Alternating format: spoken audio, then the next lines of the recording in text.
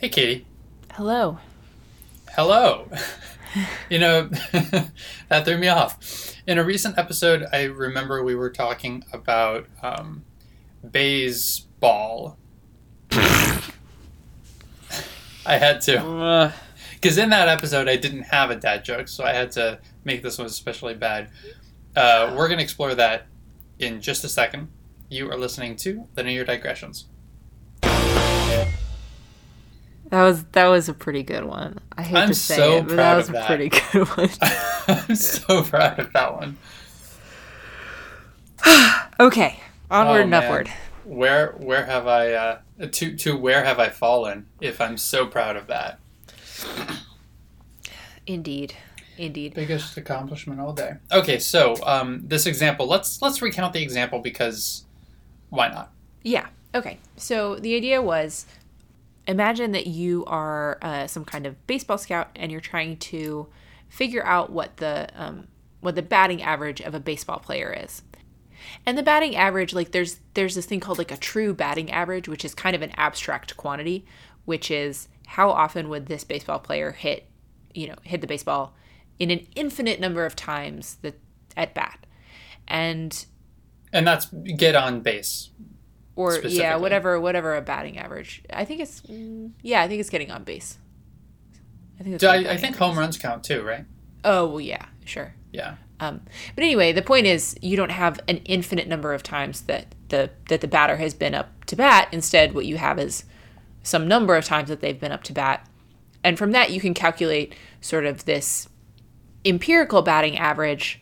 But the question is, once you have that number, what does that tell you about their sort of true underlying unseen batting average? Because that's what you're actually interested in.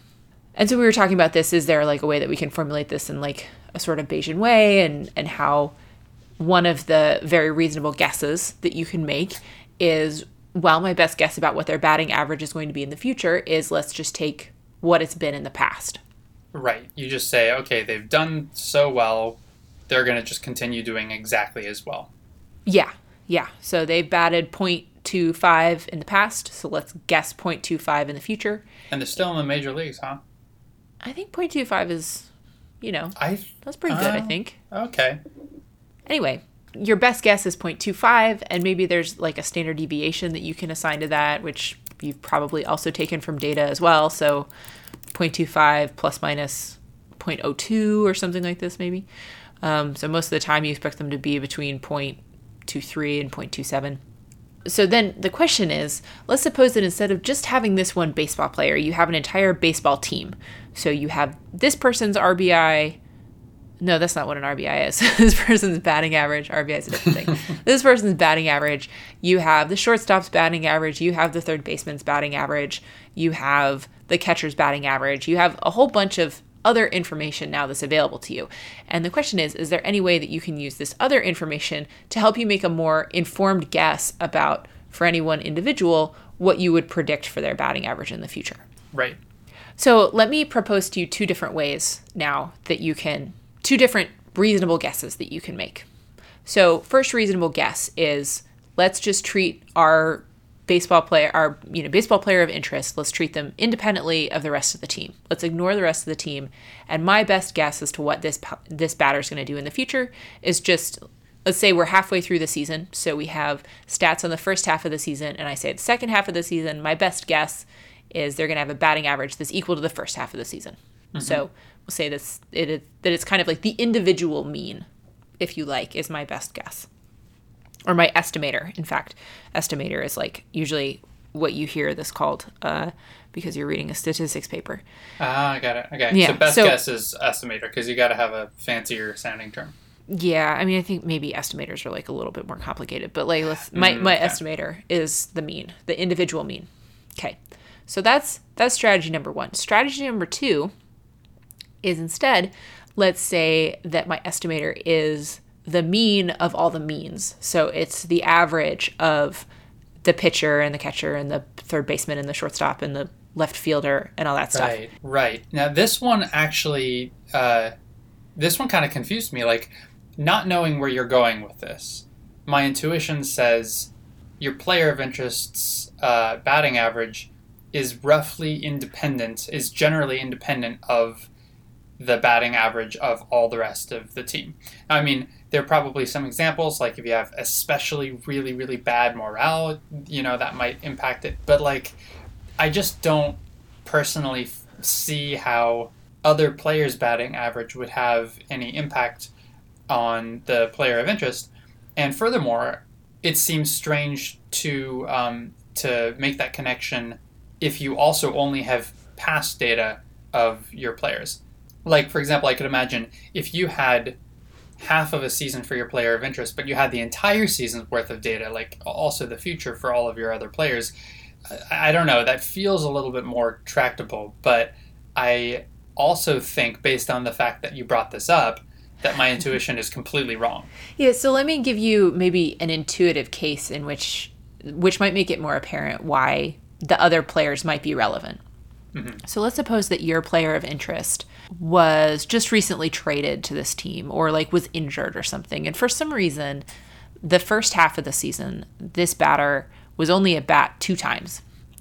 And as it happened, got extremely lucky and hit home runs on both of those 2 at-bats. Mm-hmm. So now our empirical guess, if what we're taking is just the mean from the first half of the season, our guess right now is that the player is going to bat 1,000 for the remainder of the season. Yeah. Whereas, let's say, if you were to look at the team as a whole, you find that by and large they're batting, 250 plus minus a bit. So in that case, I would argue that the context of the rest of the team is giving you some information, which is basically that the player that you're interested in seems to be a little bit of an outlier. And so you probably, in this case, would want to come up with some kind of compromise between what the group as a whole seems to be doing, and then, maybe there is some information in the fact that this player did really, really well in the first half, small sample, but in the first half of the season, maybe this guy actually is pretty good and he's going to be above average, but I don't think anyone would expect him to bat 1,000 for the rest of the season. Yeah, given that nobody ever has, so. Right. So yeah, that example is actually, it does illustrate a little bit better. I guess the thing that my intuition wasn't taking into account is that you do have a smaller sample size for an individual, whereas if you take into account the entire team, now you have a lot more data points, and so you're going to be able to converge on maybe a truer answer. Whereas obviously batting 1,000, getting a hit every single time at bat is just completely, clearly not reasonable. Yeah, and so there's a more precise way that we can formulate this, actually. We've arrived at the place where we're going with this, which is talking about what's called the James Stein estimator. So the first estimator that we floated was the idea of, let's just take the mean of this player's batting average for the first half of the season. Right. The second estimator that we were thinking about is, let's take the mean of the means of the entire baseball team and use that as our estimate of what the any mean individual. Of all the means. Yeah. Got it. Okay. Uh-huh. And so the James Stein estimator is a compromise in between the two. So the James Stein estimator, there's a mathematical formulation. We say the James Stein estimator, we're going to call it Z, and that is equal to the grand mean, so that's the mean of all the means, plus some correction factor, and that correction factor is a constant C that we'll come back to, times the difference between the grand mean and the individual mean. So if you have someone who's batting far above or far below the group average, then the difference between the group average and that individual mean is going to be large. And so that large difference is going to be multiplied by this constant. And then you're going to take a step in the direction of the group mean. And that step is going to be larger if there's like a bigger difference that you have to make up. So in other words, it's a compromise. It's a way of formulating exactly the compromise that we want to strike between the individual and the group. Okay, so you're striking this compromise between the two. You did mention a constant you called C, and I'm guessing that's not the speed of light. It is not the speed of light. No, that's right. So C is, there's a formula for C, and so the exact formula for C is 1 minus, now there's a fraction in the numerator, the fraction is K minus 3 times sigma squared over the sum of y minus y bar squared. Oh, got it. Yeah. No. It's actually, this isn't too crazy, actually. So what this is saying is... so. Although, I do have to just say, describing equations on a podcast, I don't know. Pure gold. This is why people listen to us. Yeah, so what's going on with this C? Let me just kind of heuristically explain it. So the bigger value C has, it means the bigger of a step you're going to be taking away from any individual prediction. So the idea is we're trying to understand how we're going to adjust an individual prediction. And we have the choice between the group mean and the individual mean that we've measured before. And so the bigger C is, that's basically saying err more on the side of the individual mean. That makes... Okay, so if I think of it as I'm starting at my baseball player of interest, and then I'm taking a step towards the entire average of all of the means on the team. If I think about it that way, then C defines how big of a step I take towards the team's average and away from the individual players. So the larger C is, the less we weight our player of interest's historical performance. Yeah, that's right. And so something that can make C large is if we have a big standard deviation on the individual measurement that we're taking. So in the case of the baseball player who only had 2 at-bats, you're going to have a big uncertainty on that. And so you're going to say, like, okay, I'm going to allow myself to take a big step away from this potentially because it, has a big uncertainty on it. And so that's a reasonable thing to do. Another thing that allows you to take a big step away from the individual mean is K is one of the other numbers that goes into your calculation of C. And K is the number of unknown means so it's like sort of like the number of baseball players on your team in this case. So if you have a really, really big baseball team, if you have 1,000 people on your baseball team, then those 1,000 measurements are going to give you sort of a stronger indicator of where the group mean is than if you only had 5 players on your baseball team. Got it. So if you have 1,000 players, then you can say it's a lot more likely that it's a lot less likely that your player of interest is going to be all that far away from the mean, or the clustering, I guess. Because you've got 1,000 people all really, really tightly packed. It would be pretty crazy if you had your 1,001th player, which is of interest to us. Turns out this person's not in the group. This person's like deviating significantly. Whereas if you have 5 baseball players and you're looking at a 6th, then that the clustering won't necessarily mean as much probabilistically. Yeah, so there are 2 things that you said there actually, and only one of them is what I've covered so far, but let me just reiterate it to make the point. Yeah. So the first is we imagine there's sort of like this, I think cluster is a good heuristic word for it. Like it's not technically a cluster in the way that maybe you think about it, but it's a good mental model as we have this cluster and that's our baseball team, and then we have some individual point and we're trying to decide whether to take the cluster more seriously or the point more seriously or whatever. Right. And so how important we think the cluster is basically a function of 2 things, which is how many members are in that cluster. How big is our baseball team? Does it have 1,000 people or does it have 5 people? And then the second thing, which I hadn't said, but you sort of said it, is how tightly clustered is that cluster? So are they all piled right on top of each other, or is it pretty diffuse? And so if it's a very diffuse cluster, then maybe we're going to take sort of a less strong indication from that. Got it. And that's all wrapped up inside of the equation for C and also K. Yeah. This is how you calculate the adjustment that you're going to make to any given point. So you can calculate what's called the James Stein estimator. And the James Stein estimator is the thing that's sort of the compromise between the individual and the group. And the thing that's kind of interesting about the James Stein estimator is that when you take the James Stein estimator, if you're applying it to just one individual baseball player, then it could get you closer to sort of the true batting average for that person, but it could also move them away potentially. Mm-hmm.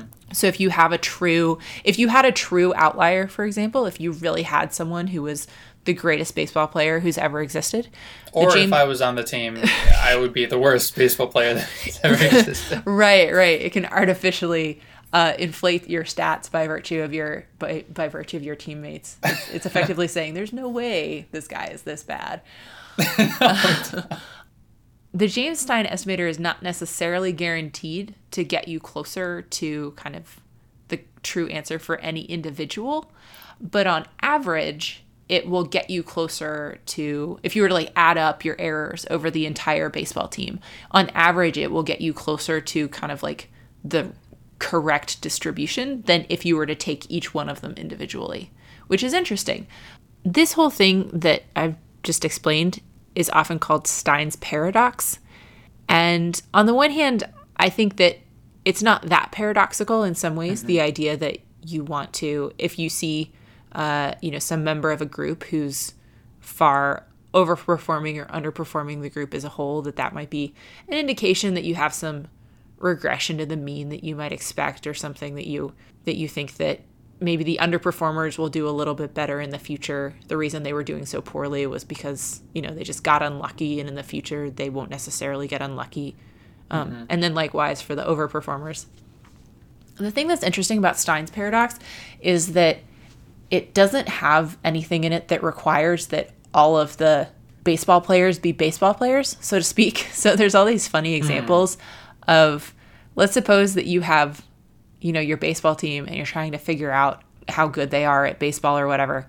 But instead of putting in, you put in 19 baseball players, and instead of putting in the 20th one, you put in, let's say, the fraction of, instead of putting in somebody's batting average, you put in the fraction of cars in Chicago that are made by foreign manufacturers, right? Like, just pick something that couldn't conceivably have anything to do with baseball averages. The thing that's crazy about Stein's paradox is that, or about, the whole James Stein estimator thing that we just talked about, is that it will very happily, you can pass that number into these calculations and everything works just fine. And in fact, the actual conclusions still hold, that the James Stein estimator that you make on the basis of this very weird data set that you've just assembled of 19 baseball averages and one ratio of car manufacturers, on average, will get you better estimates for the baseball players' averages than if you didn't do that, which is totally weird. Yeah. On the other hand, here's the way to think about it, though, is that, so I think that there's actually a pretty good illustrative point that's not quite as absurd, because this is clearly absurd. This is clearly absurd. Yeah. But here's a case that's slightly less absurd. So there's an example I was reading about where they were trying to figure out infection rates for toxoplasmosis in this country in South America. El Salvador, that's what it was. And what's toxoplasmosis? Oh, it's this disease, and the main thing I know about it is that like cats carry it, but I think it can be pretty dangerous. I think if you're pregnant and you have toxoplasmosis, it can be related to like schizophrenia later in life and all kinds of nasty stuff. So sounds like a nasty thing. Yeah, it's not something you really want to have. And, if there's feral cats hanging around, I think the transmission rates of toxoplasmosis from cats to humans can be non-negligible. And so the idea was they were taking measurements all over El Salvador of toxoplasmosis rates, and they were going to use them to try to figure out where to place hospitals. And so the idea is that the toxoplasmosis rates in any one city, there's sort of this true toxoplasmosis rate that you can't actually measure, in the same way you can't actually measure someone's true batting average. But you can take some measurements, and that'll give you a good starting point to guess.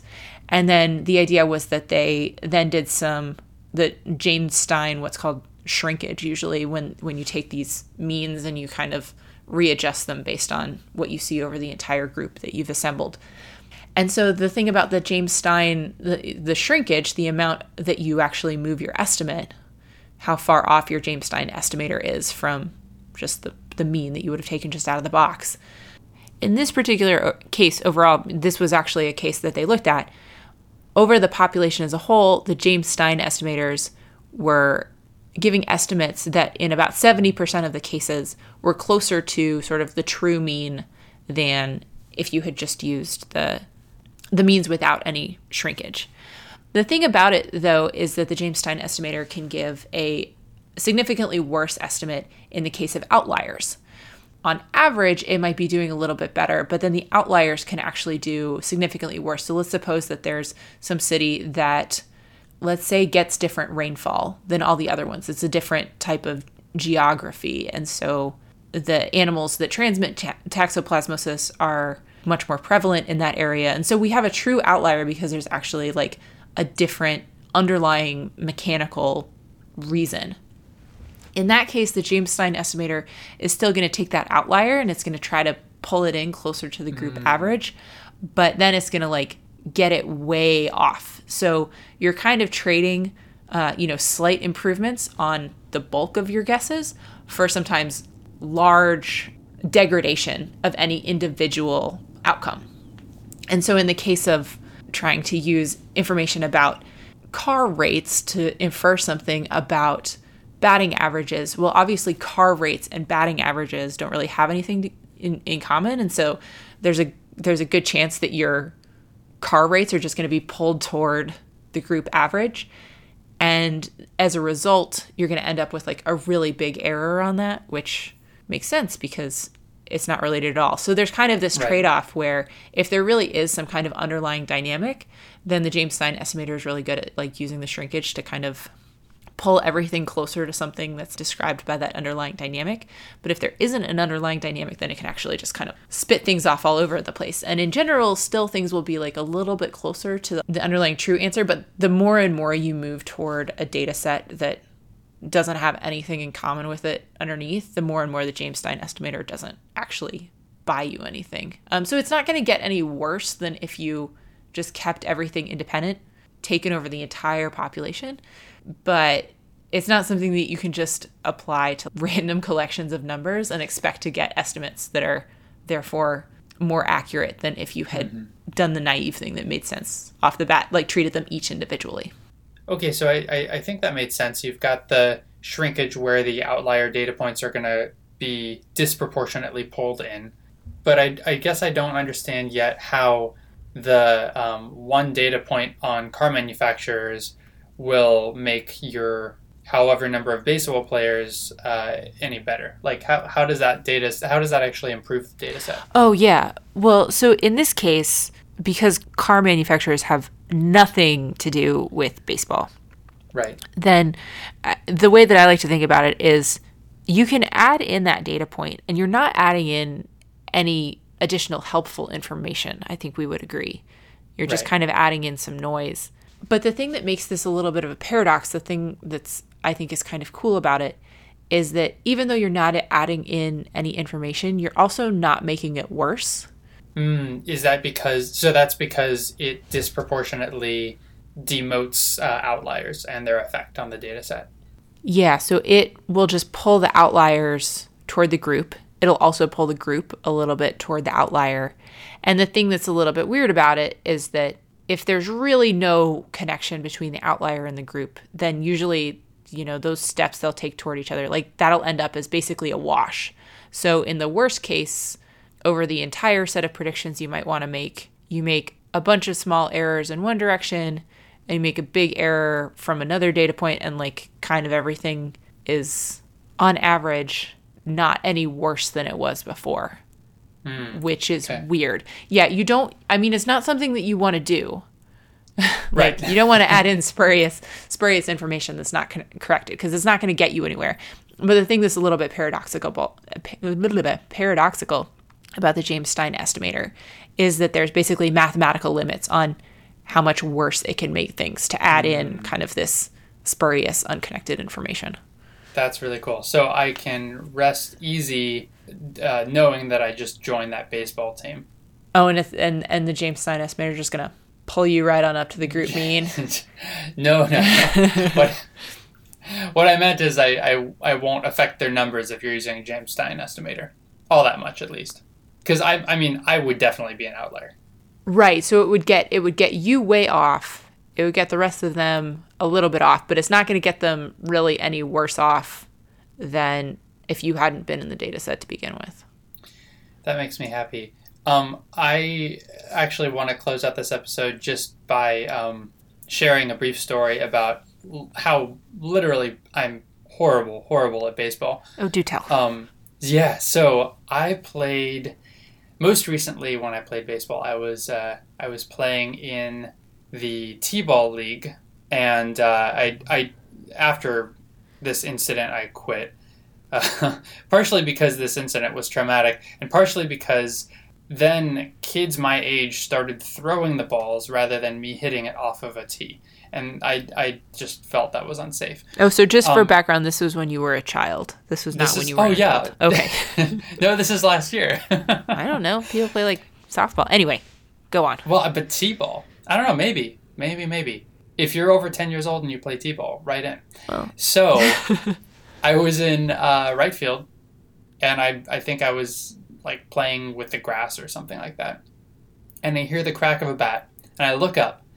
And this is the one time a fly ball is hit to me. So this is my moment. But rather than like seizing this moment and catching the ball and being the hero of the game, I froze in place, petrified. I put up my glove, not to catch the ball, but to protect my face from the ball. And the ball landed in my glove and then slowly rolled out and fell on the ground. And that was the end of my baseball career. So rather than having a sports thing that I do every night, I instead log on to Skype and talk to you. And I think it works out for the best for me.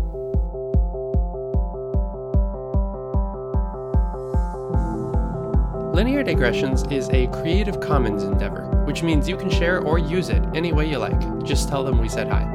To find out more about this or any other episode of Linear Digressions, go to lineardigressions.com.